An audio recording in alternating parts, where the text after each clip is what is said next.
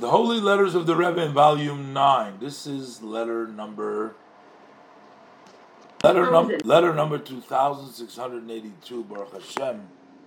This is dated the 28th day of Iyar, Tafshi Yudal, Brooklyn, Shalom Uvracha.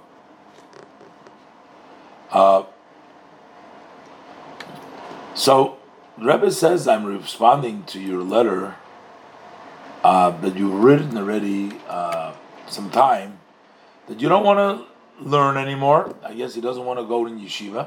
He doesn't want to learn.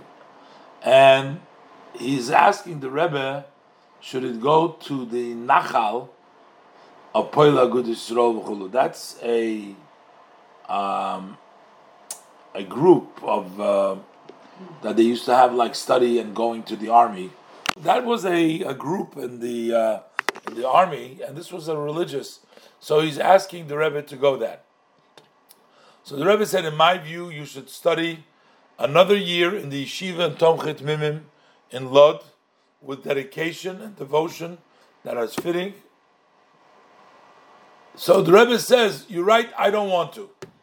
He says, the Rebbe, I don't want to learn anymore. So the Rebbe says, you are old enough to understand that the intellect should dominate, be in control of what you want, and not your want should dominate your intellect.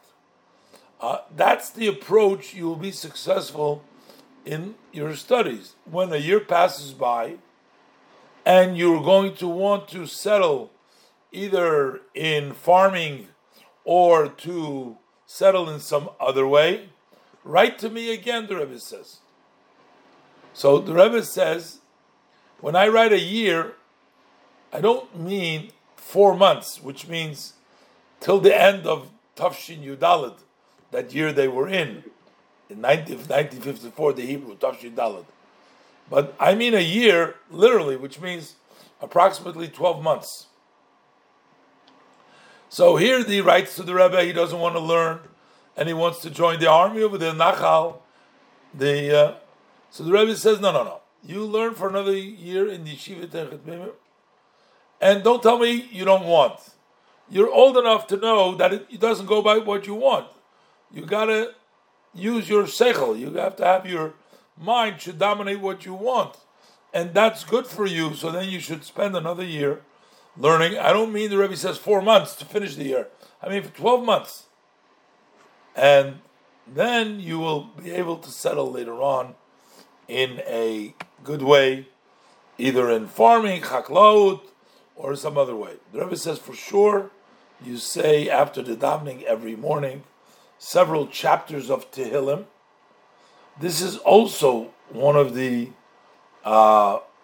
segulos, good that will help you spiritually, that Hashem will lead you in the good way that is good for you, both physically and spiritually. So a little Tehillim is also going to come in handy in order to make the right decisions.